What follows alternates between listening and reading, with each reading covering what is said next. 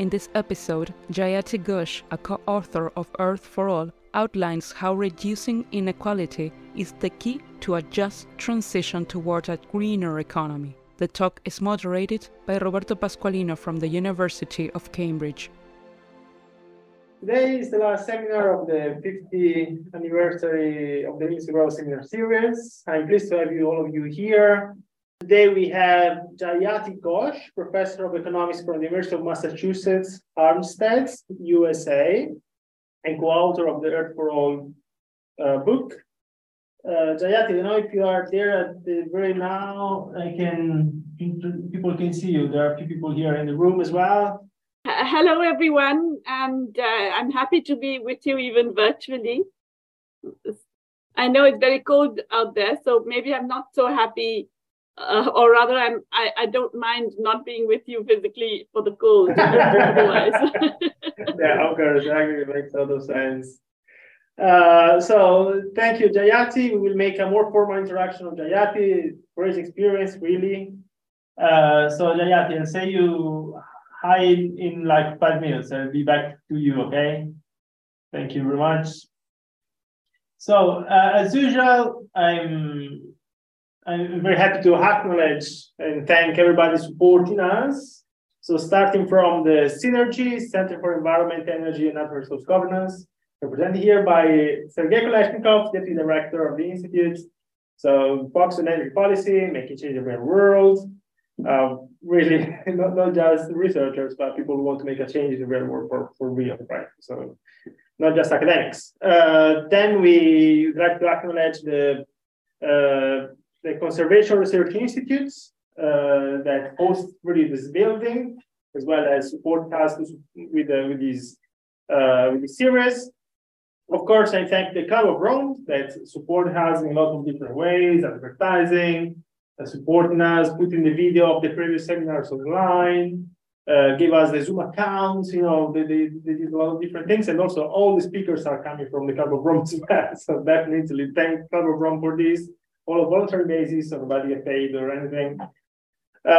Thank the Bennett Institute for Public Policy, and that also, you know, focus on society and making change. So again, they support us with this. And then the Global Sustainability Institute at Nebraska University, which is the place we worked on until 6 months ago, and led by Ali Jones, director of the institute, and yeah, also very interdisciplinary research on every kind of sustainability you can think of. So as usual, I'm actually, as is the last one, I'm going to first say, you know, summarize what happened in the past for the first time. So we had Jürgen Randers, who started the seminar series. It was about, you know, his journey. So he's one of those pioneering limits to growth 50 years ago, and he gave us the story about that. And so the video is now online. That was followed by Gaia Errington, who recently she got a bit more a public figure because she did analysis on the World 3, comparing that with historical data, and she presented that. Then we went into more qualitative things, like Julia Kim, she presented about the global happiness index. So she went into the challenge of what we measure, why we measure it, how we measure it to make, you know, and she presented basically the case of Bhutan on that. So it was very interesting presentation. Then we went to Ugo Bardi. It was quite interesting with this sort of mousetrap story to demonstrate how nuclear reaction works, and then demonstrate anything about natural resource collapse and things like that. So it was more on the physics and modeling side. Then we had Manfreda Ranfele speaking more about the consciousness linked to making change in the real world. So very human-centric type of talk, and she's the co-president of the Club of Rome as well. Then I gave my presentation. It was last time, and it was speaking about my modeling work on finance and natural resource limits. And then today we have Jayati. So as usual, I present these slides just because it gives like a anchor to what these people were famous for. These are the team. Jürgen Randers is the younger as well, 50 years ago. Donella Mendoz, Dennis Mendoz were the trio, publishing all the books, 1972, 1992, 2003. and they were famous because of this big crash they've done. So they demonstrated the world could collapse because of exponential growth by 2100. That was the big point. And after that, there was a lot of criticism happening. And today, Earth4All somehow answered to some of this criticism, we can say. But because it is the last seminar, I also want to say that a number of these criticisms were captured in this seminar series. So there was a problem in use of technology developments, data parameterization. I think we covered them a little bit with my presentation and a bit with Gaia's, for example, complexity, feedback loops, and nonlinear relationship. Again, maybe if you think about what Manfella said, was about looking at the reality of people, not just looking at models. Then the distributional issues that was challenged again by Gaia, lack of green energy was my presentation, lack of proper representation of mineral sector and fisheries, Ugo Bardi's. Then things like there was no financial sector, they didn't model the financial sector. It was put in my presentation last week. The digital sector also somehow was captured slightly in my presentation. Impact of nuclear and banning toxic chemicals and climate change, again, was a bit captured in different presentations. There were lots of different criticism of the Word3 model, was the model built up 50 years ago. And interestingly, today I want to speak about the following book. I don't know if people know about that. Have you ever seen it? Mankind and the Turning Point, the second report of the Kabul was 1974, so 2 years after the Imisi Bomb. It's quite interesting, simply because that was written by a person called Mihailo Mezarovich and Eduard Pestel, were also part of the Kabul at the time, professors. And basically, I mean, this criticism we are glad here after 50 years, they're not new. So they realized that exactly the moment they put the model up there and got so much criticism. So the second report that came around 2 years after was like, they were wrong. They were like, there was something that we don't agree with. So that's what they said in that book, right? They put up on the top what Forrester Meadows' approach is. So 1, 2, 3 is basically the limits to growth thesis. And then they say, that's our thesis. So we don't want to model the entire world. It's not going to collapse all together. It's going to collapse in regions. So we divide it in regions. And they say, literally, viewing the world as an entire homogeneous system is leading to erroneous conclusions. Okay, they said that. The Kabul said that 2 years after. Okay, this report doesn't exist in practice to human beings. Nobody sees that. Nobody saw it. All over the places, but they were very clear at the time. This was the problem. So what they did was a regionalized model, of course, right? They had the original model. They started putting a number of systems, groups, stratum, ecosystems, and technology. And so they basically answered those questions. And they connect the economy. They make a network of interconnected things that's basically a much more complex system. And the model inequality. At the very start, the chapter, this one is chapter 5, right? I left the book at home, pity. But basically, this book is even out of print. If you want it, get a used copy. But this one was called the too little, too late scenario, exactly as we have today in Earth4All. And they were looking at inequality. The main thing they didn't do was to go beyond 2025. So they stopped there. Of course, until 2025, they grow, keep going, right? And they don't collapse anything. Of course, that's why it wasn't seen anywhere else, because it was like just one of the many studies. And then they do a bit of analysis on the oil price, oil resources. So basically, a bit more, less strong type of scenarios, no world collapsing, no people dying. Inequality rising, yes, demonstrating that as a problem. And, but yeah, that's basically what was their take on things, right? And today, Earth4All is kind of repeating that sort of effort in a completely different context. 50 years later, the world has gone towards a certain kind of direction, and they try to, again, make that change. But the most important thing to realize from this presentation now is simply that it wasn't true. It wasn't new. It wasn't the thing that we discovered 50 years after. They just relaxed that the very moment in which they published Limits to Growth because of the criticisms. We are still at the same point. Sounds like we are there. Okay. And today, Jayati will speak about inequality. And that's why actually I wanted to present a little bit about this, because the first question I can ask at Jayati is what changed? Why today we can make a difference and we couldn't do 48 years ago? So Jayati, introducing her, she's currently a professor in economics at the University of Massachusetts, Amherst in the US. She's definitely internationally recognized for her work in equality and debt crisis. So you can hear her on BBC or CNN in the US. She's a member of the UN Advisory Board on Economic and Social Affairs, member of the WHO Council of the Economics and Health for All, member of the UN Secretary General High Level Advisory Board on Effective Multilateralism. So really impressive career. In the past, she spent a lot of time, 35 years, teaching economics at Jawaharlal Nehru University in New Delhi. She had affiliation in the University of Cambridge as well, UCL.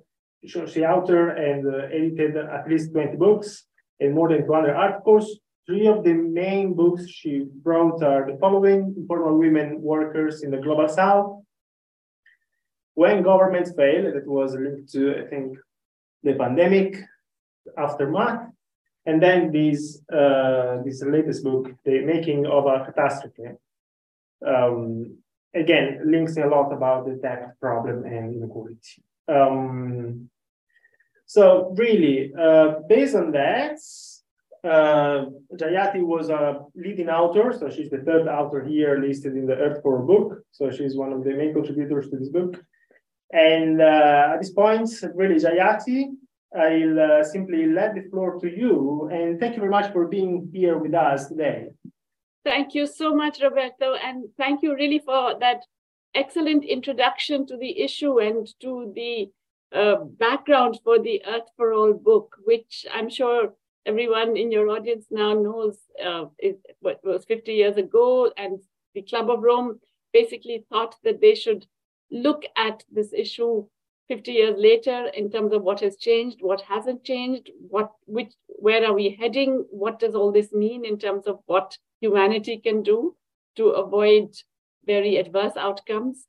And so there was a commission that the Club of Rome set up, and I see that Gaia is here, who is also a member. And it's Roberto has mentioned that he's actually brought in stuff that I didn't know either. The 1974 report, I'm ashamed to say I had not come across it myself. So I now will try and get hold of a copy and see, because clearly we are repeating things that were said 48 years ago, and that itself is a bit of a tragedy. But perhaps without further ado, I should just share my screen. In our book, in Earth4All, we talk about how there are 5 turnarounds that are necessary, and to deal with the climate challenge, to address all of the major problems we are having in terms of sustainability, harmony with nature, the problems of, basically overextending the limits for the planet. And I'm going to argue that the most critical turnaround is inequality, is that we have to do something about reducing inequality. So let me explain what exactly I mean. So in Earth4All, we are talking about the need to upgrade our economic system. We are basically saying that a large part of our problem is really our economic system. It's not, just things that happen because they happen. It's the way we have organized our economies and the way we have allowed particular forces to dominate, which has become the problem. And we also argue that this is a critical period. We are really, I won't even say we're at a turning point, because at the moment it doesn't look like we're turning. At the moment it looks like we are rushing headlong towards disaster. And so really what we do in this decade is absolutely critical. in terms of our own future as human beings, in terms of the planet. And we really have to start now. And that's important because we are seeing, and we will come back to this, we are seeing that governments are not acting now. And part of the reason they're not acting now is that there isn't enough public pressure on them to act now. So we have argued that upgrading the economic system to become viable in the way that I just mentioned requires 5 very major turnarounds. We have to eliminate poverty. Now, this is something that was not explicitly talked about, for example, in the limits to growth perception. So we have certainly brought in distribution much more significantly, but of course, reducing inequality, which is different from reducing poverty, it's not the same. And it's a separate but equally important issue. And of course, the extent to which you reduce inequality will also impact your ability to eliminate poverty. We've argued that you have to empower women. Once again, that's an aspect. Gender inequality is a part of overall inequality, but specifically both because women have a greater, the impact, the distributional impact on women tends to be different and more adverse. And also because given the way gender constructs of society persist everywhere, women have a greater role to play in some of the other transformations. This includes the 4th turnaround, which is to transform food systems. Our current global food system is completely broken, and it really has to be made something which is sustainable, which is relying much less on major transport and cold chains and etc., more on local, on natural, on less chemicals, and on types of food consumption that are less oppressive for the planet. And of course, we have to transform energy sources and use. And this is really the one that everyone talks about. It is that we have to reduce carbon emissions. And the way we reduce carbon emissions is by changing the nature of how we use energy, how much we use energy, and what kinds of energy we use. Okay. But here, as you see, this is one of the many. These are all interrelated. None of them can really happen on its own. And I'm going to argue that reducing inequality is absolutely critical for all of the others. And particularly in this talk, I'm going to show you how it's also critical for transforming energy sources and their use. So we know that inequality is actually a big culprit for our current ecological disaster, for want of a better term. And I'm going to use carbon emissions not only because they're so significant in themselves, but they're actually a useful proxy for other kinds of environmental damage and overexploitation of nature. So here you're getting the extent of carbon emissions per capita, CO2 emissions per capita in 2021 in different countries of the world. And the countries where, in fact, it's darker are in the very high range of per capita use. But they are also the countries which are, shall we say, excessively extractive and oppressive of nature. So it's not just about carbon emissions, but this tends to be a useful proxy for all other environmental crimes, if you like. Now here we can see that it's rich countries, but it's also rich individuals who are the largest carbon emitters per capita. And in fact, I will show you data later on, which shows that the richest 10%, often, sometimes the richest in the world, it's several hundred times more, the carbon emissions, than the poorest half of the population. And that's really significant. And as I mentioned, that's also part of a disproportionate grabbing of other natural resources. It's not only about carbon emissions is in that sense a useful indicator of the extent to which other atrocities on nature are committed by particular categories. Now, how does this work? It's a strange thing that, we know that, let's say, planetary concerns, carbon emissions, all of these things are global in nature, and they cannot but be global. You can't, you don't expect a typhoon to respect a passport and visa border and so on and so forth. So definitely climate change is global. Yet we persist in treating it nationally. We persist in getting an international compact for trying to make different nations commit to certain types of change. So how does it work? Well, the carbon emissions for each country are calculated by the UNFCCC, which is the organizer of the COPs, the Conference of Parties. We just had the 27th COP in Sharm el-Sheikh in Egypt. And so we calculate total emissions by country. And as you can see, then these become the basis for climate negotiations. And so countries go to the different COPs in Glasgow, in Egypt, and they say, we will promise to reduce our emissions by whichever amount by so-and-so date. Usually it's a date quite far in the future when the politicians who are making the claims are not going to be around. But these are the claims which are made.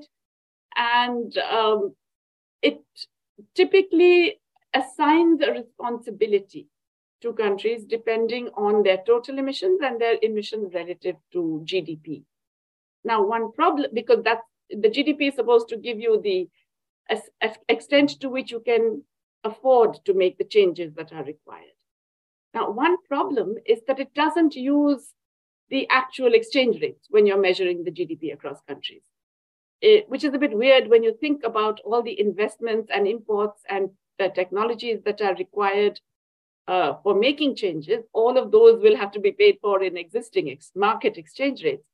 But we measure GDP in what is called purchasing power parity, a measure of GDP which is a construct. It doesn't exist in the real world. It's a construct that's even more of a construct than cryptocurrency, if you like, which is, assigns a certain value of the currency depending on what it is assumed that currency can buy in particular countries. Now, there are many problems with the PPP measures. I won't go into the details here, but we can talk about it later if you like. One major problem for our purposes right now is that they overstate the incomes of poorer countries. So poorer countries appear to be richer than they are and therefore more able to afford to make the changes. The other thing about the way the UNFCCC does this is that they measure the carbon emissions according to how much is emitted within the national boundary. So they are production-based, okay? And this underplays the continued significance of consumption in the north, consumption which is not based on production, but on imports. And I will tell you a little bit more about that soon. But given that, we do see that there are really quite significant increases in carbon emissions for certain countries, mainly China and India. And in both the recent COPs, China and India are the countries that have been singled out for special attention, concern, and even criticism, because there's a really dramatic increase in emissions, as you can see, from in 2000 compared to 2019. China has become the world's largest emitter in absolute terms. India has become the third largest emitter. And the United States, which was far and away the largest emitter, is now a kind of middle second, well below China. And so it's really being argued that, look, China and India have to stop emitting so much because they are the ones now driving climate change. There's a lot of problems with how this is talked about, but let me just mention one very obvious problem, which is the historical carbon debt. The reason that we have climate change at all today is because there has been a period of history in which CO2 emissions have been put out there in the atmosphere, and that those cumulative emissions are what have caused the climate change. Now, as you can see from this, if you look at a very long period, this is an estimate based from the mid-19th century to 2011, then the developed countries today, with less than 15% of the global population today, according to this, are responsible for about 80% of the total cumulative carbon emissions over this very long period. Now, this is only the produced carbon emissions within their own boundaries. It doesn't count what has happened because of the exploitation of nature, of deforestation, of mineral extraction, and all the other ravages that colonialism did in the rest of the world. And it doesn't look at post-colonial practices in other parts of the world. So it's only the carbon emissions produced in these countries. So that's significant that less than 15% of the population bears the burden for creating 80% of the emissions. Now you could turn around and say, well, listen, 1850, nobody knew there was a thing called CO2 emissions at that time. Nobody saw it as a problem. Why are you blaming, so many generations back for something that is a really relatively recent part of human knowledge? Well, it turns out that more than half of these historical emissions occurred just in the last 30 years. And we know that in the last 30 years, people knew. Governments knew, scientists knew, everybody knew about the problem of carbon emissions. And so much more could have been done in terms of climate mitigation. But instead, it clearly accelerated. The last 30 years have accounted for more carbon emissions than the previous century, practically. Century and 2 decades, the previous 120 years. So there is a problem there. But there is also current carbon inequality across countries. Now, supposing we didn't just look at total emissions, we looked at per capita emissions. And supposing we didn't just look at the final demand, at the production, that is how much emissions you produce in terms of the things you produce, but we also looked at the total final demand, that is how much you consume and invest. That's really what we should be looking at, because as I mentioned, rich countries have effectively exported some of their emissions through foreign trade by importing goods that require more carbon-intensive production. This is especially the case since 2002, and China is the biggest player in this. It's really China which has dramatically increased its carbon emissions in production because it is supplying exports to the rich countries that are importing these carbon-intensive goods, okay? So certain types of automobiles, machine tools, a range of manufacturers, a lot of the things that are called dirty industries in the north have been relocated to the global south, particularly to China. And so China has, if you like, a positive trade balance with these rich countries and a negative carbon balance. That is to say, it is producing more carbon because it is exporting these goods. Some other countries also, to a lesser extent, especially the resource exporting countries, the mineral exporting countries. But if you look at final demand-based per capita emissions, you get a very different picture from the chart that I just showed you, where China and India are so important. Here, in the US is by far the biggest culprit, okay? The US emissions are more than 3 times that of China, and more than 9 times that of India per capita. But also it's the other rich countries that are the big emitters: Japan, Germany, the UK, Italy, France. These are big emitters. And Russia as a mineral exporter is a big emitter, but the picture changes completely if you look at final demand.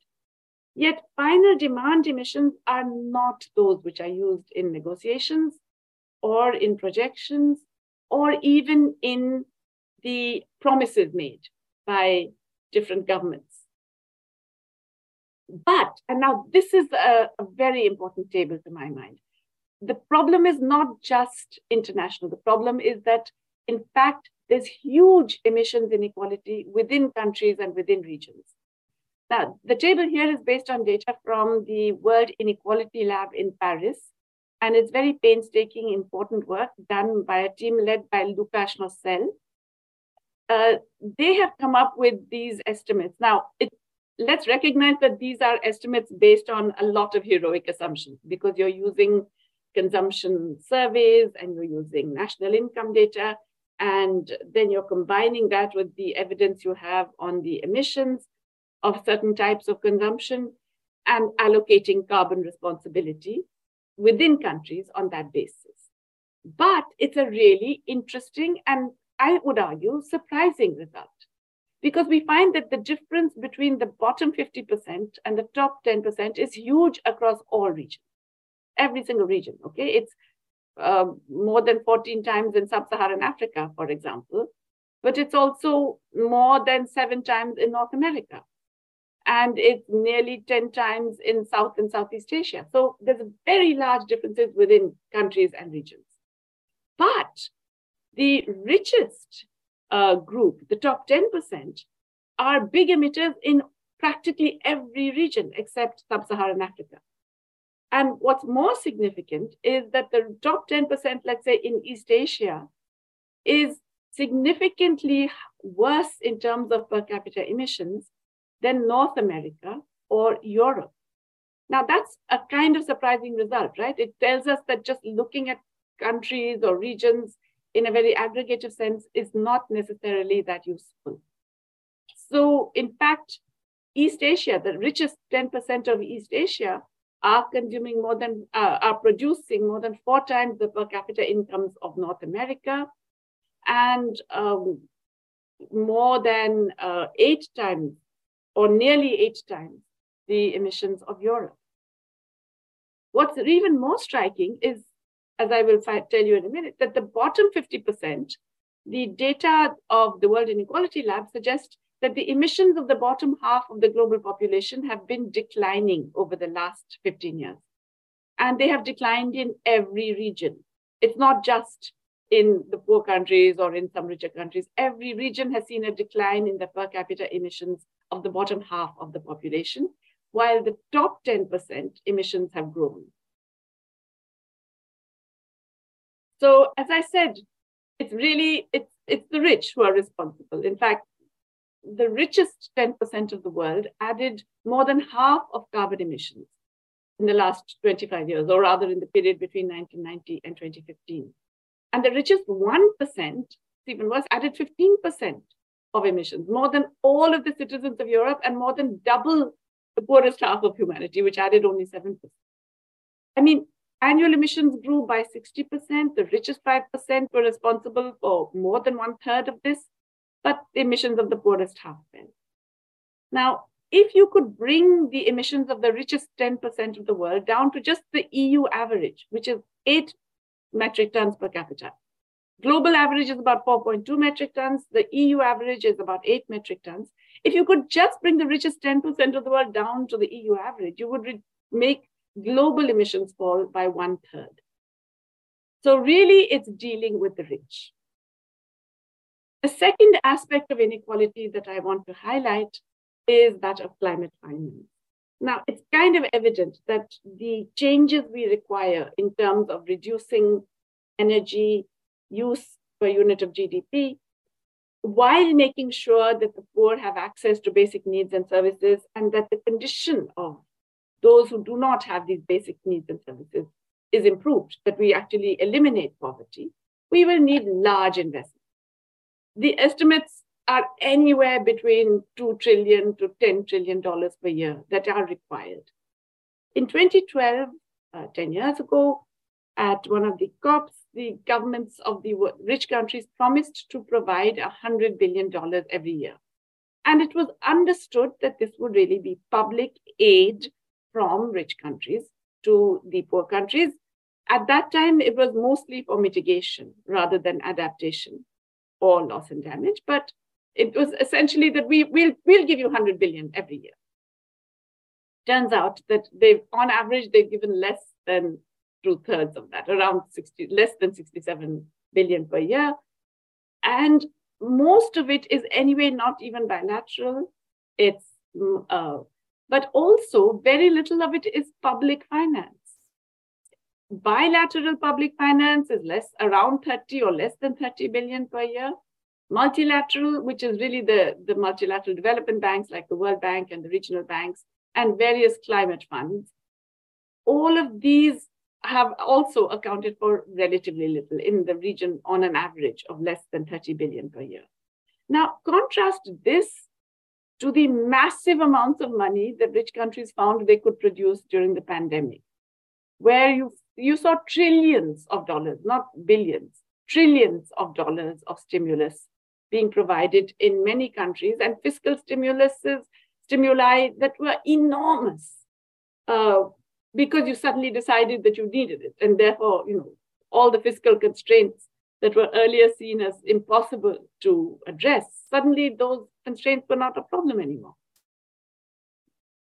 You could generate trillions to spend for recovery from the pandemic or dealing with the pandemic and so on, but you can't provide even that promised 100 billion when the need, as I said, is in trillions.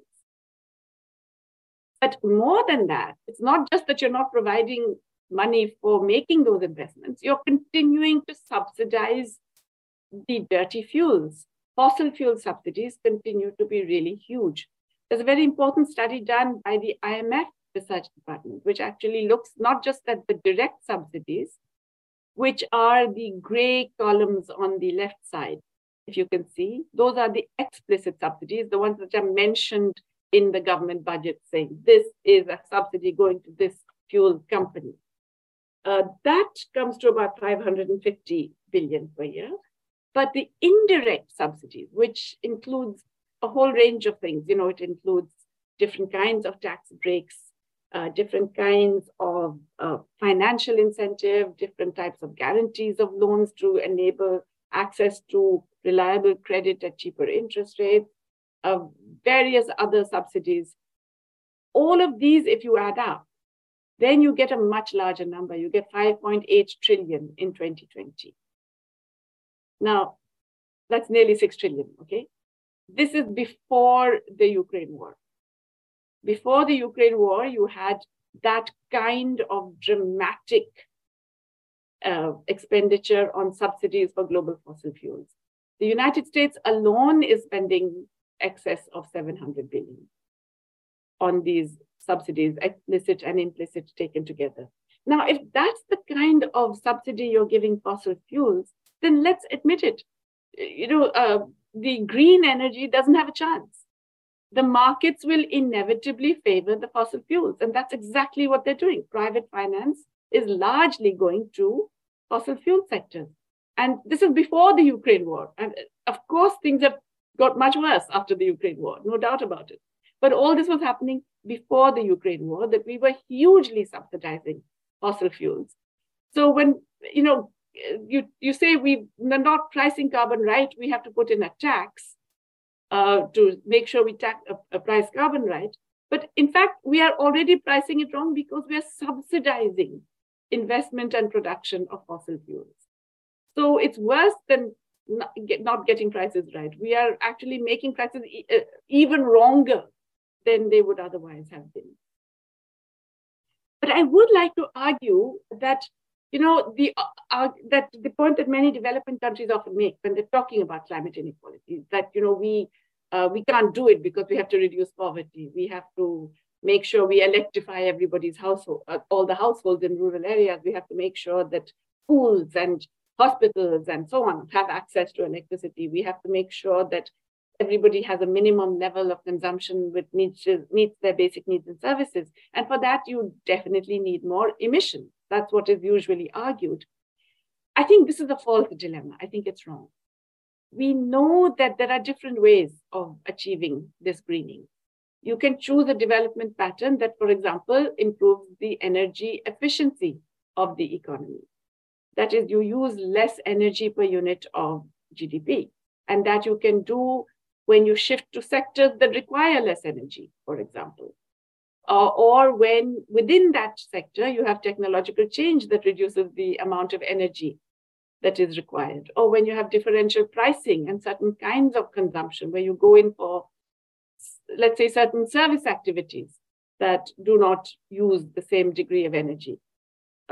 Agriculture and industry are known, and construction are known to be very heavily energy intensive activities, but a whole range of services is not. Once again, crypto is an outlier. It's hugely electricity consuming, but a whole range of other activities in services are not so energy intensive.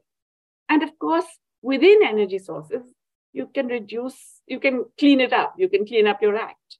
That's our fifth turnaround. You can reduce the share of the most carbon emitting sources, like coal and petroleum-based and natural gas, to clean renewables. I haven't mentioned nuclear here because, let me admit to being conflicted about the use of nuclear. I really am not sure whether one should prioritize nuclear investments, but certainly clean renewables like solar and wind and some hydro sources, particularly small hydro sources, are all clean, reliable, local, and therefore not subject to geopolitics and strategic concerns. And it's possible to shift to these. We have the technology to do it. We also have the technology that makes some of these renewable energies cheaper to run, although not cheaper to invest, because these are all having to be new investments. This also clearly requires a change in urbanization patterns so that there's less need for individual transport, more reliance on safe, green, clean public transport, less polluting as well. Locational changes that will reduce commutes required for different types of activities. All of this requires much more investment, no doubt about it. But it can be done. In our book, we have argued for 2.5% of global GDP. Chomsky and Paulin actually suggest you can do it with even less, with 1.5% of the GDP of large economies only. But of course, in addition to finance, you have to have access to the new technologies. It's not going to work if you cannot access the technologies that are critical. And there are many which are now at the cutting edge of a lot of these new green developments. It's not just green hydrogen, but even the very act of electrification, the creation of new batteries, the reliance on particular rare earths and minerals. All of these are related to the very rapidly changing technology, but that technology tends to be extremely concentrated. And there is a lot of protection of the intellectual property involved with these. Now, in fact, developing countries have a lot of problems with the current mitigation strategies, and I would argue that they are not designed really to help. Many of them either do nothing to change the issue, or they sometimes make things worse. So cap and trade, for example, it doesn't reduce aggregate emissions, it just transfers the location. And what's the big deal about that? How is that an advantage? Private financial markets, as I mentioned, they're still incentivized to fund the brown investments, the dirty investments, partly because of subsidies, partly because of the market responses to shocks like the Ukraine war. But also there is no regulation, there's no disincentive to go in for the dirty investments, for fossil fuel investments. In fact, as I said, they're still subsidized and incentivized. But we could easily think of regulation. We could, for example, tell the major private equity firms or firms like BlackRock and so on, that if you're going to, for every dollar of fossil fuel investment you do, you are required to do $5 of investment in renewable energy. It's not an impossible thing to require, but we are not doing that. We're just letting markets operate in a world in which governments have already fixed everything in favor of the fossil fuel sector. Of course, there's this other supposedly big innovation, ESG, environmental, social, and governance indicators for private investors. I think it's now fairly clear, and there have been lots of exposures and whistleblowers and others who have pointed out it's just greenwashing. And it's worse than greenwashing, because when you declare the ESG and then you can get into a joint venture with some government or public sector entity, you will also get a lot of other advantages like credit guarantees and perhaps underwriting of some of the risks and various other cost incentives without actually necessarily doing very much. There's a lot of greenwashing going on in the name of ESG. The current favorite approach is for carbon taxes, but carbon taxes tend to fall more on the poor. And we know that there is really very little compensation. It's either lacking or it's inadequate. So the poor suffer when, in fact, as I told you, they are really not the big emitters, even in the rich countries, and their emissions have been declining. Okay. Border carbon taxes, the current favorite of the European Union and the Biden administration, these are really just a device for trade protectionism. Because to be effective, a border carbon tax has to have a global system of collection, compensation, and sharing of revenues. But we know that that's not going to happen. A tax and dividend policy requires trust, but it requires significant international cooperation. Unfortunately, neither of them currently exist. And in fact, we can't even get a global agreement, a tax convention, that would force multinationals to pay their fair share even in their home countries. So there's a real problem in terms of bringing in border carbon taxes or national carbon taxes without addressing the source of the problem, which is the subsidies and the lack of regulation of private finance and private operations. There's also a problem that the mitigation strategies themselves can add to global inequality. Okay, I mean, we know that all of the new technologies, especially in renewables, they require different kinds of new minerals. They require lithium, for example. They require a bunch of rare earths. They require palladium and rhodium. There's a whole range, manganese, different kinds of minerals that are required in greater quantity. And if we really do want to electrify the world, we're going to need lots more of these.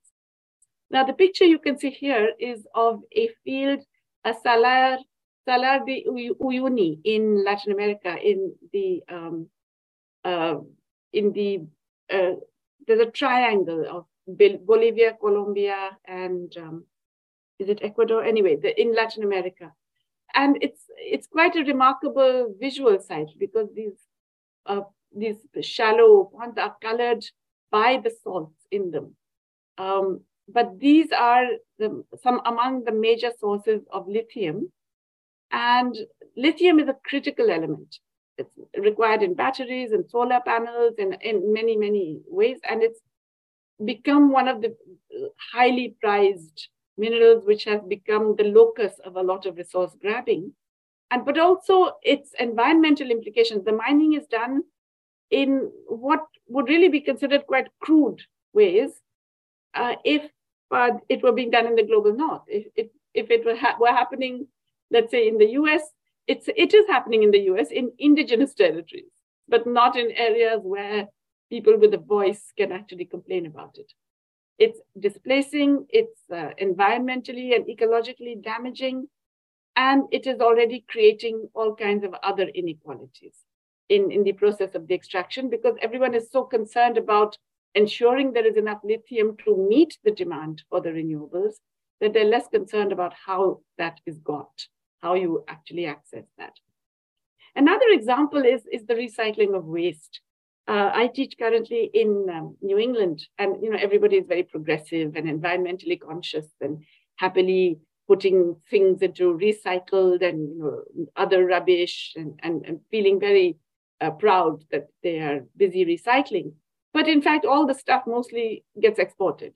Until very recently, even all the plastics were just simply exported to the developing world, supposedly to be recycled, often just resulting in landfills, huge dumps of plastic waste, electronic waste, etc. The plastic waste, the global trade has come down essentially after China banned it. And now there is a talk of a global plastics treaty, which would regulate it and force countries to do something about their own plastic generation. But a whole bunch of other waste is simply exported to developing countries to be recycled with very hazardous conditions. There's a lot of safety issues, a lot of other issues, use of child labor, use of extremely poor, discriminated and degraded workers, and of course, very bad environmental implications. But this is not something which really is on the radar of even the progressives in the global north who are talking about the recycling. So what do we want to do then? Well, we have, as I said, mentioned many elements of this turnaround. I'm going to tell you only about the aspects of the international architecture that I think are critical for enabling this reduction of inequality. We have to, first of all, in our negotiations, we have to use market exchange rates, not these imaginary purchasing power parity exchange rates, to determine the GDP and therefore the obligations of countries. We have to bring in and recognize historical debt, carbon debt, and consider the shares of future carbon debt on a per capita basis. The Paris commitments currently, even the net zero commitments of the rich countries, still imply that by 2050, they would still account for 60% of the global carbon budget. I told you they were responsible for 80% historically. They're not coming down anytime soon. They're still anticipating, given all their own pledges, that they will account for more than half of the global carbon emissions. And there's still less than 15% of the world population. Probably even, there will be even less by 2050, because in some of these countries, population is coming down. We have to increase public finance massively, and we don't have to see it as foreign aid. That's a big problem. It's being seen as charity from rich countries to these poor recipients who are all, not able to do anything for themselves. We have to recognize that climate finance is necessary to save the planet. So it's a global public good to save the planet. So we need global public investment. Now, what does that mean to say that it should be based on global public investment principles? It means every country contributes based on their capacity. And then there is a joint decision about where you put the money. And it's not based on, I feel like so-and-so country wants to give its money to Rwanda because it feels it's an ex-colony or whatever. It shouldn't be that way. It should be in terms of the need of the greatest relevance and importance from the point of view of addressing climate change, mitigating climate change, dealing with loss and damage, all of these. There's a lot of talk now of blended finance, about how we have to get the private sector involved because we can't do it with just the government. And that's absolutely true. Public investment has to increase massively, but it won't be enough. We will have to get private sector in. But the way in which it's sought to be brought in, the talk is all about incentives and de-risking. There's nothing about creating regulations and conditions that would be meeting social goals. So we are offering all kinds of carrots to the private investors without any stakes, or without even ensuring that they meet what they promised to do when they get these incentives. And that's a major problem, because it means that the public money that is then provided for all of this incentives and de-risking is effectively wasted.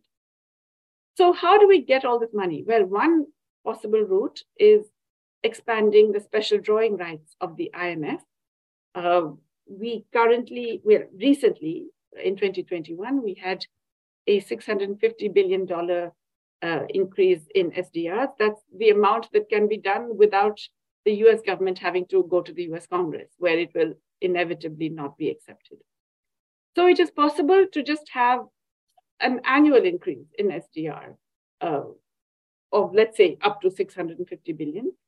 It's not the best option because it's given according to IMF quotas, which are very archaic, which, again, the rich countries get 60% of the IMF SDRs, and they don't use them. They don't need them because they have currencies that are global. But we could try and recycle, or we could think of specific ways of allocating, but we can anyway just expand, because even with, this unfair distribution, it's still some money, especially for countries that are facing severe debt problems and other things. It's one way of addressing some of the budgetary constraints. There's a suggestion that has been made by Raghuram Rajan, which is quite interesting, that you have a global carbon fund. So you make every country contribute to the extent to which its average per capita emissions are above the global average. I told you the global average is around 4.2. So if you are, say, the European Union at 8, then you have to pay in to that fund. If you are some other country, which is, let's say, at 3, then you will get money from the fund.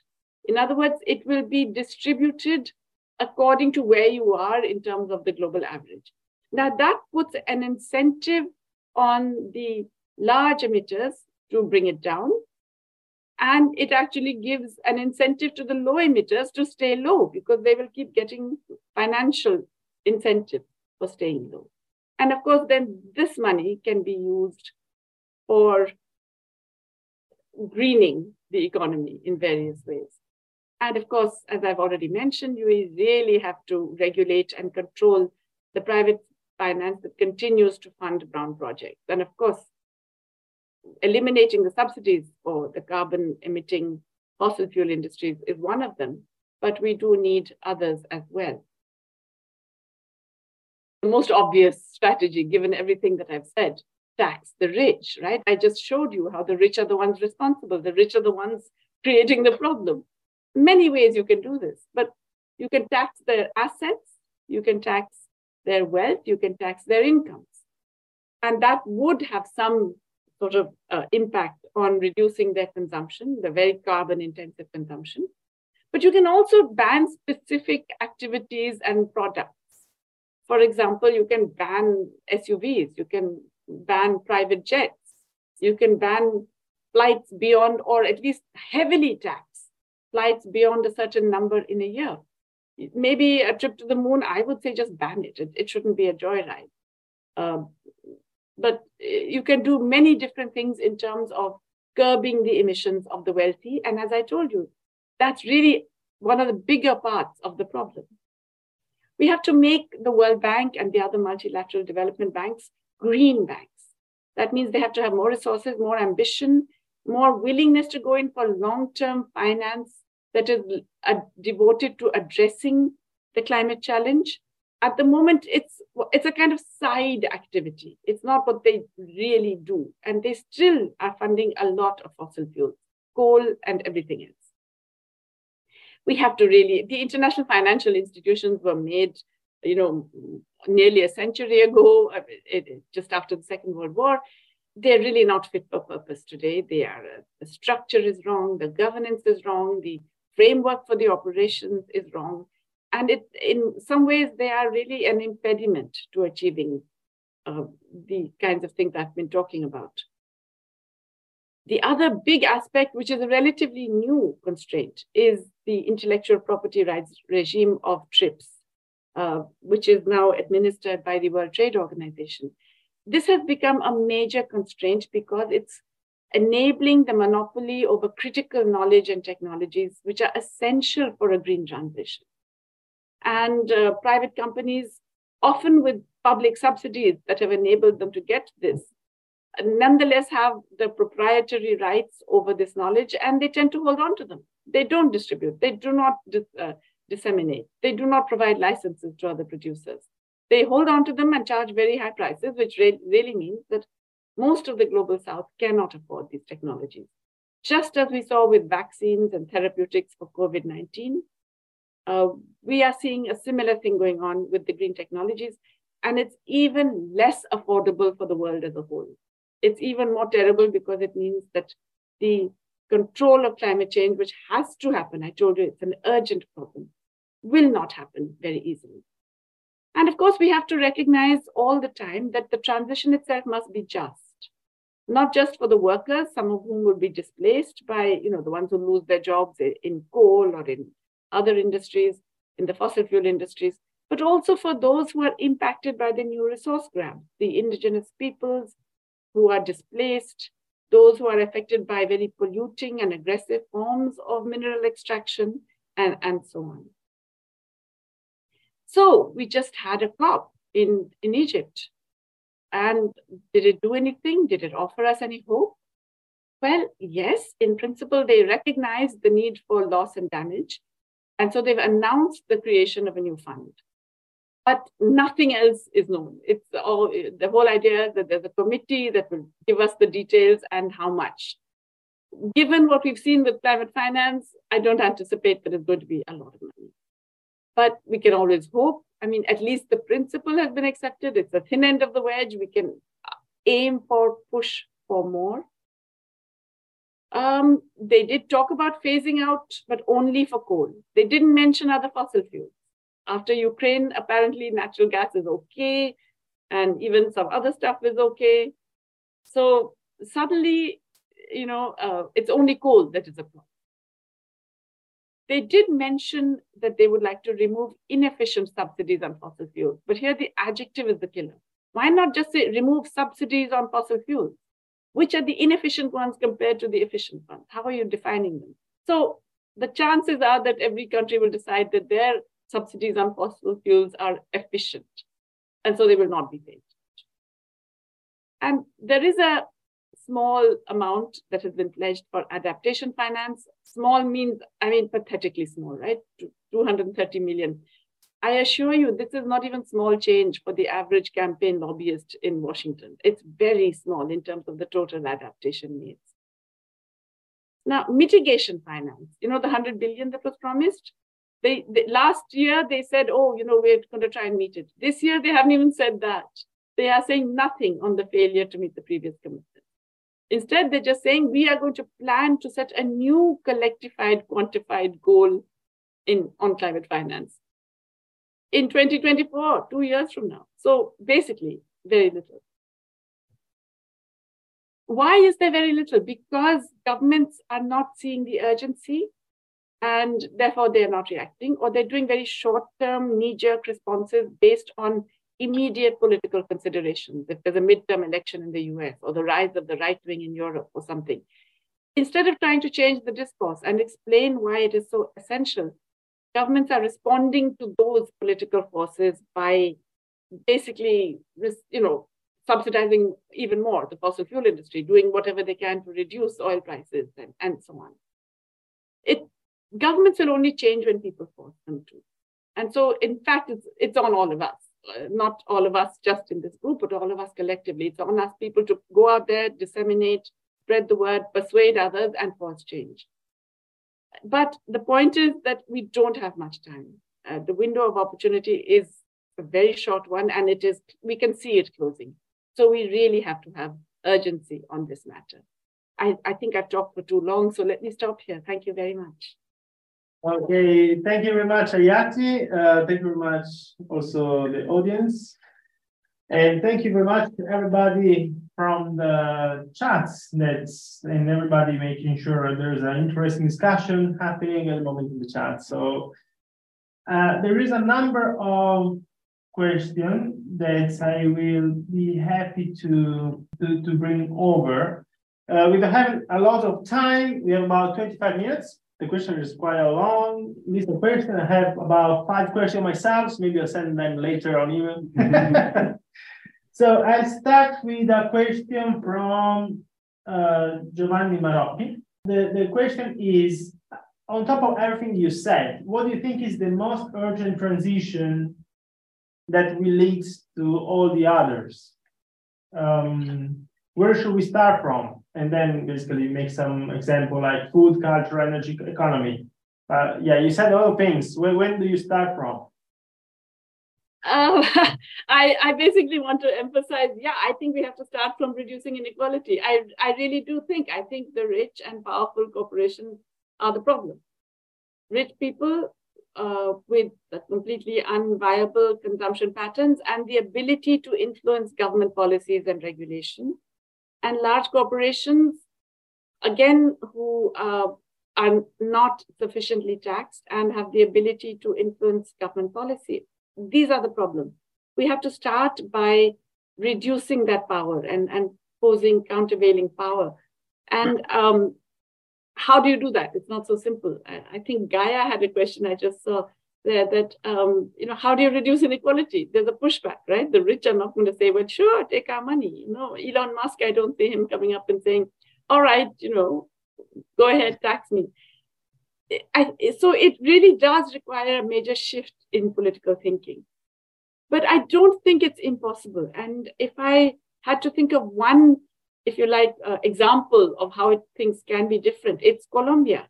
Now, if you remember, Colombia has been ruled by a right-wing regime for decades, right? And it's an extremely unequal country with a lot of a history of violence and so on. What is remarkable about the new Colombian government is, of course, global corporations are talking about how they're happy that it's not as extreme as they feared, and it's not as left-wing as they feared, and so on. But what's really remarkable is that they have already introduced tax policies that would significantly tax rich individuals, rich households, and large corporations much more than now, partly by eliminating loopholes, by reducing the ability of corporations to shift the money outside, by imposing a minimum tax on their total earnings, and by taxing the wealth of individuals of Colombian citizens wherever they are held. Now, if somebody had asked me even last year, would this happen in Colombia? I would have said, impossible. There's no way. It's such a, there would be so much opposition and pushback, and they control the media, the rich control so much that they are not going to let this happen. But this is a tax policy that has been approved by Parliament and is becoming law. Jose Antonio Ocampo, who is the finance minister, has been able to achieve this in a very, I would say, to me, surprising way. It actually gives me hope that you can, if you can generate change, if you can create enough of a public outcry against some of the things that are happening. So for me, yeah, inequality in its many manifestations is the biggest challenge. One of the ways to address it is fiscal inequality. Another way is the regulatory structure, which is currently making our, what is called the pre-distribution, very concentrated, very unequal. We can bring in regulations that reduce this ability for the rich to just keep getting richer and richer, and for rentier incomes to be the fastest growing incomes in any economy. These are happening because we have enabled it through our institutions and policies, but we can change those. Okay, thank you very much, Jayati. So I'll try to go quickly. So this one is from Philip Reinstead, and he asked, what are the drivers of reduction in per capita emissions among the bottom 50%? So a lot of it has to do, as I said, with the change. Now remember, this is data up to 2019, okay? So before the pandemic. A lot of it has to do with the change in the structure of the economy, that people are moving to activities or forms of consumption that are less carbon emitting. And that's part of structural change in an economy when you shift away from industrial goods to and agricultural goods to certain services. But it's also because of income distribution itself. I mean, it is the case that the distribution has actually meant that that the richest 50% have lower shares of the economy in pretty much all regions. And so, you know, you're seeing, in fact, a reduction, which is partly reflecting that adverse income distribution. The top 10% in all regions, it's also because they're getting new forms of extremely carbon emitting consumption. I mean, the private jet phenomenon is one. I forget, but there were thousands of private jets heading to COP27 to Sharm el-Sheikh to talk about climate change. It seems a bit ridiculous, but that is really what is happening. And a whole range of other products. There's also incentives for investing in extremely fossil fuel intensive types of activities, which the rich indulge in more than others because they also invest more. So all of that taken together. Thank you, Jayati. I have a question emerging from, let's say, I'll try to make a question out of the comments of Peter. So you basically said quite clearly the right thing is to tax the wealthy and try to redistribute and use the money of the wealthy to generate this sort of equality and support the sustainability of the world and so on. The issue is this approach might be that aggregating people might generate, so pointing the finger to those maybe acting good among all of those that do not act well. So, for example, if you are a wealthy person, at the same time you make a lot of investment in sustainable developments, your carbon footprint is very little, you already don't use flights, assuming you are a wealthy person riding the bicycle to go to work every day. What would you say? Would you still tax this person? Or maybe there is a different way, such as taxing, for example, things like consumption or other things? So I would argue that wealth taxes are required in any case, but not wealth taxes on everybody. Or really, I would argue that there's a case for taxing the extremely wealthy, super rich, not just all rich. Let's also remember that, we already tax wealth, we tax property, right? House properties are already subject to property tax. And everybody seems to accept that. And yet, most of the people who pay property tax have very small houses. So it's in that sense, it's regressive. I'm saying, no, let's not do all that. Let's tax the extremely wealthy. People whose incomes are above, let's say 100 million. Tax those, tax their assets. And now it's possible to know their assets, financial and real and others. Tax their incomes. but tax only the very, very top tier, because it's also necessary from a redistributive perspective, but also it provides you the fiscal resources you need to deal with all of these challenges. That's one. Yes, and tax certain kinds of consumption. I think I've already mentioned that. To me, a private jet, every trip should be taxed at maybe, I don't know, 1,000%. Because it is something which is deeply damaging for the environment and wasteful. So let's tax that. Let's tax certain kinds of production, even of food, let us say beef. We know that beef is environmentally awful. I'm not saying ban it or stop it, but tax it. Yes, it will become something that is very rare and luxurious, but it's okay. There are lots of other things to eat. So I'm saying that we need to think of ways in which we attack both the inequality and the consumption of the inequality in terms of the assets and incomes of the very rich, the extremely rich, but also certain types of consumption which result from having those excessive incomes. Thank you very much. We have about 15 minutes and 5 questions, so I think we can manage. The first one comes from the child, and he's basically saying, plain devil's advocates. Isn't it the case that if we reduce inequality and we keep consumption as it is today, we end up creating more problem from climate change? No, we obviously have to address. But what I'm saying is that reducing inequality will itself contribute to the reduction of emissions and therefore climate change. So in fact, I'm seeing it as a causation. And it's not that it's the only causation. In fact, I think there was a very good comment in the chat that these are all interrelated. You can't think of one without the other. You can't think about a food systems transformation or an energy transformation without looking at all of the others. You certainly cannot think of poverty and inequality as being completely separate. So these are all definitely interlinked.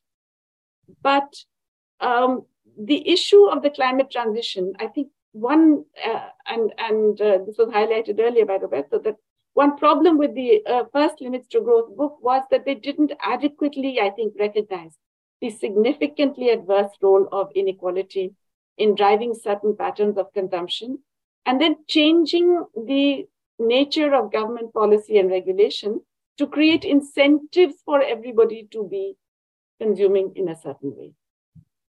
So the fact that this has become so extreme in the US, that US at per capita incomes, which are not that much higher than some other countries, still has such a high per capita carbon footprint, is because of the way in which that inequality is then expressed in particular regulatory practices and other policies. Okay, thank you very much. So I'll go to the question of Wei Gang Yan. He's saying the North has been reluctant to invest in green technology for a long time. And one of the results of it is the energy crisis that we're living now. How can the North, particularly USA, view energy transition as an opportunity rather than a barrier for economic development? I would put it the other way. How come the North is not viewing the current energy crisis as an opportunity? It is staring you in the face. In fact, when the Ukraine war first happened, President Biden actually said this. He said we should see the oil price rise as an opportunity to shift to greener forms of energy. Within a week, the whole tune had changed, and it was all about doing whatever you can, whether it's hugging NBS from Saudi Arabia or pressurizing countries to expand their oil production to keep prices down, because of this need to respond to domestic political currents. And I think that's really, in a sense, because of the failure to communicate the real problem. It's because enough people in the US, for sure, do not either see the urgency of the problem or realize how much of it is linked to fossil fuel use and how there are alternatives available if only they would demand of their governments that this could be done in a relatively short time with sufficient investment. It's possible. I think the European Union's package was definitely better than the US, and definitely more aware of these things. It's still not ideal or adequate, but it was definitely more aware of the need for the transition and the need to change the incentives. In the US, even the Inflation Reduction Act, which is the one that contains all these subsidies and green investment ideas and so on, also provides subsidies for fossil fuels. Because Senator Joe Manchin, who has, as a Democrat, has a critical voice, he sort of was the necessary vote required, was able to demand and receive subsidies for coal and other fossil fuels. Thank you very much, Jayati. I have the next question from Philip Greenstead. So he's saying that the ideology of growing the pie, is like saying economic growth, is normally distracts from the divide the pie ideology. So you either choose to grow or you either choose to divide and share. So, and then he says, if you say that inequality is the key problem to address, then would you agree that we need to dismiss the myth that green economic growth is possible within planetary boundaries?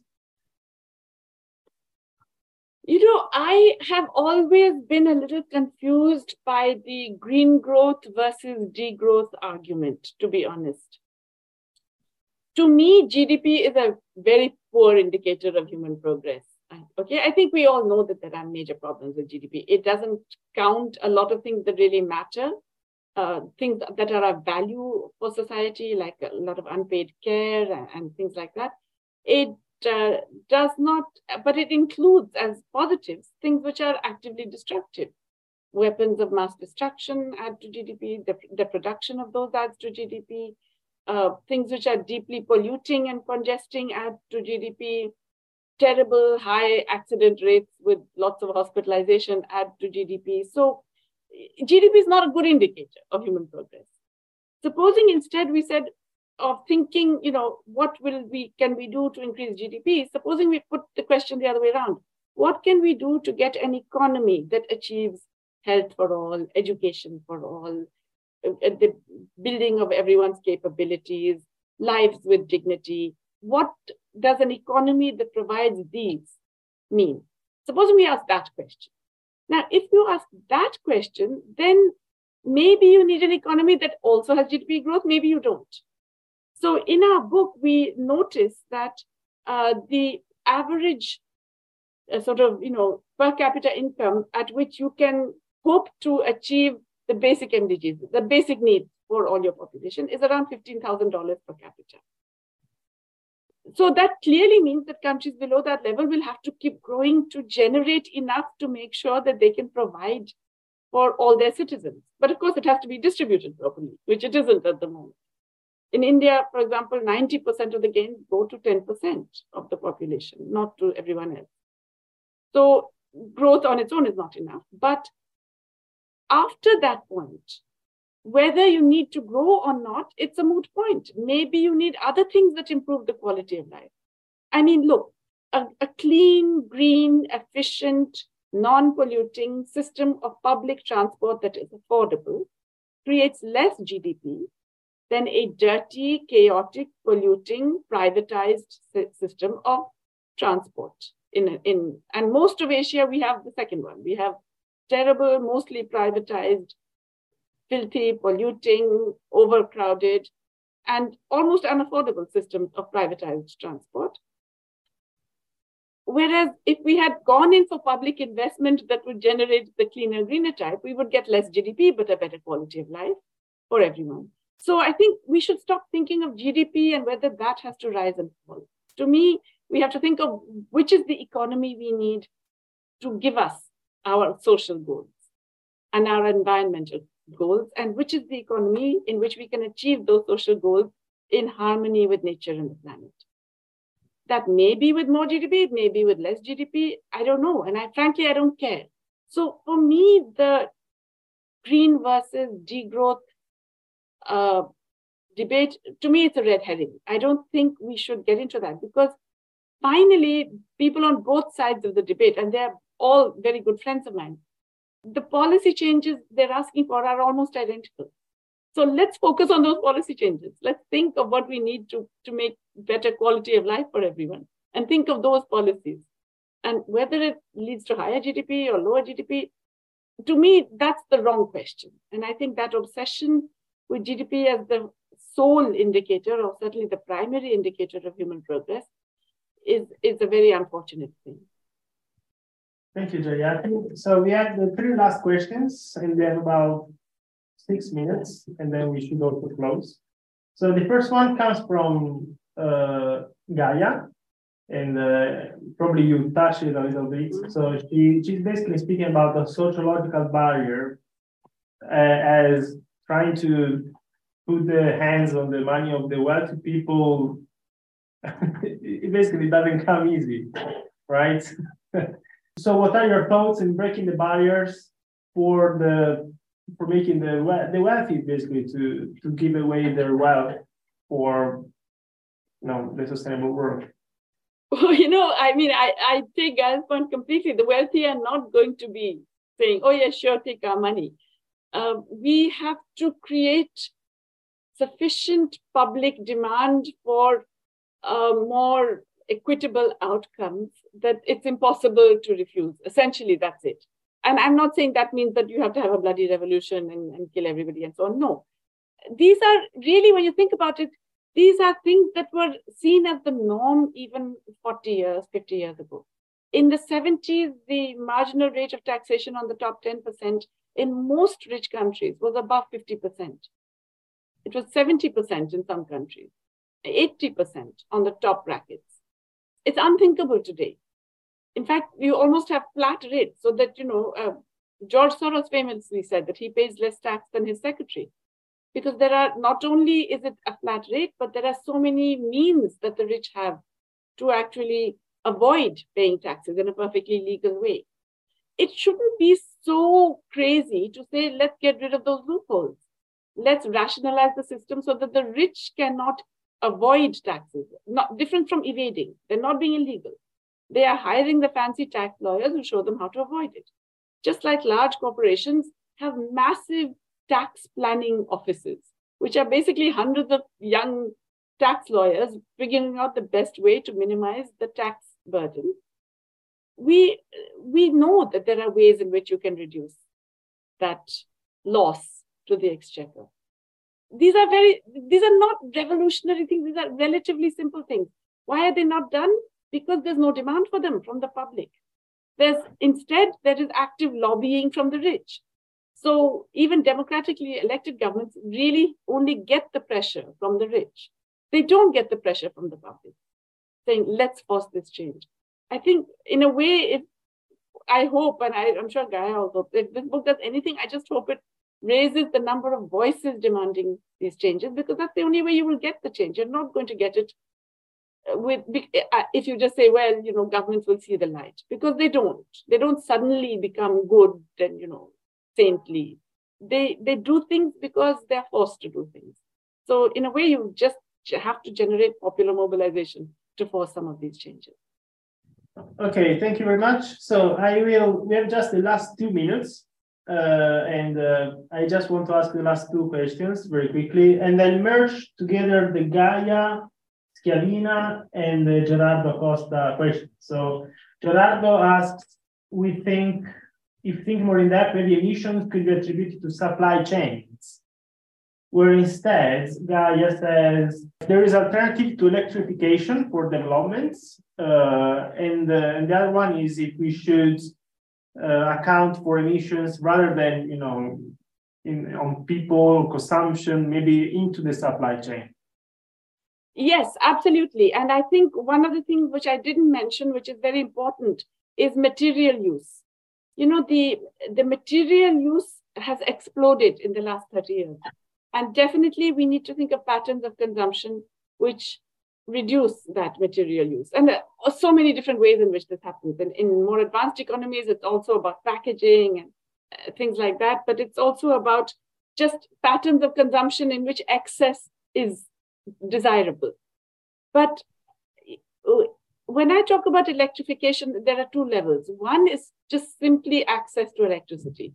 which I now believe is a human right. Okay, 40% of rural households in India don't have it. They don't have electricity in their homes. To me, that's not acceptable. You have to have electrification at that level. So that's one level of it. But the other is that many of the things on which we rely on fossil fuels can be provided through electricity powered by renewables. And so that's the second sense in which I think electrification is being used here. And so one is just to allow people to get to a minimum access to goods and services. The second is to ensure that that access is occurring in ways which are using renewable energies and technologies and are ideally using less energy per unit of consumption. Okay, thank you very much. We got to 6 p.m. I don't know if you can just answer my very last question, and then we close. I think just because it's the last one, I can take the chance to go a bit over time.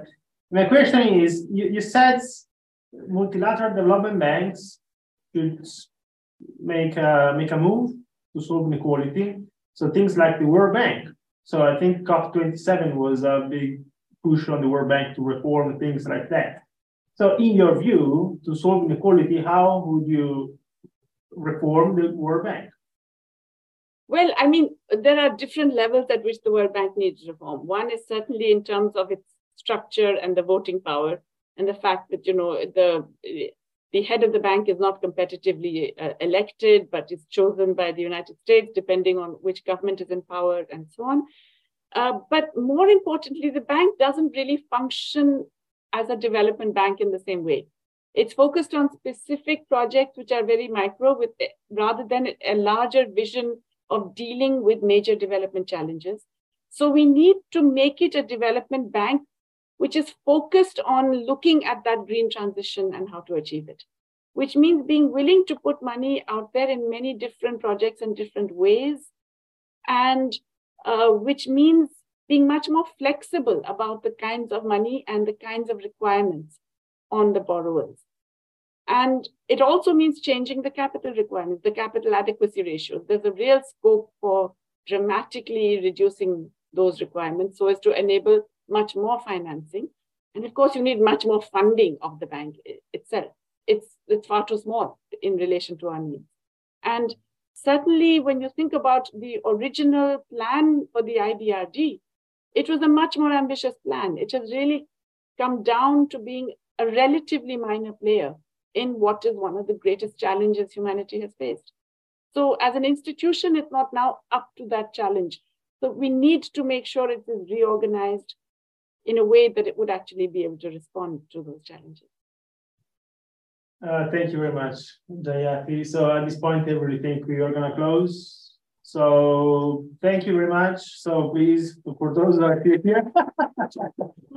Well, thank you for those really excellent and thought-provoking questions. Thank you very much. And this is also the last seminar of the series. And yeah, so thank you very much for being with us. We don't have to advertise any further seminar apart from the co-president, Sandrine Dixon de Clève, that told us she will be with us in February. So I will email separately all those that are already in the link. That will be an in-person event. So Sandrine will be in Cambridge. We are still understanding how to handle that, but please, if you want to come, you're very much welcome to join us. And Jayati, thank you very much also for the crazy jet lag you had today from US to India. So it's super late for you. So thank you very much for being with us until this time. So seriously, very much appreciated. And I hope you also enjoy the call and the seminar, and we will be in touch. Yes. So thank you very much, everybody, and have a great day. Thank you very much. Thank you very much. And yeah, thanks for the opportunity and for all the good discussion. Thank you. Thanks for listening to our podcast. For more information, please visit clubofrome.org.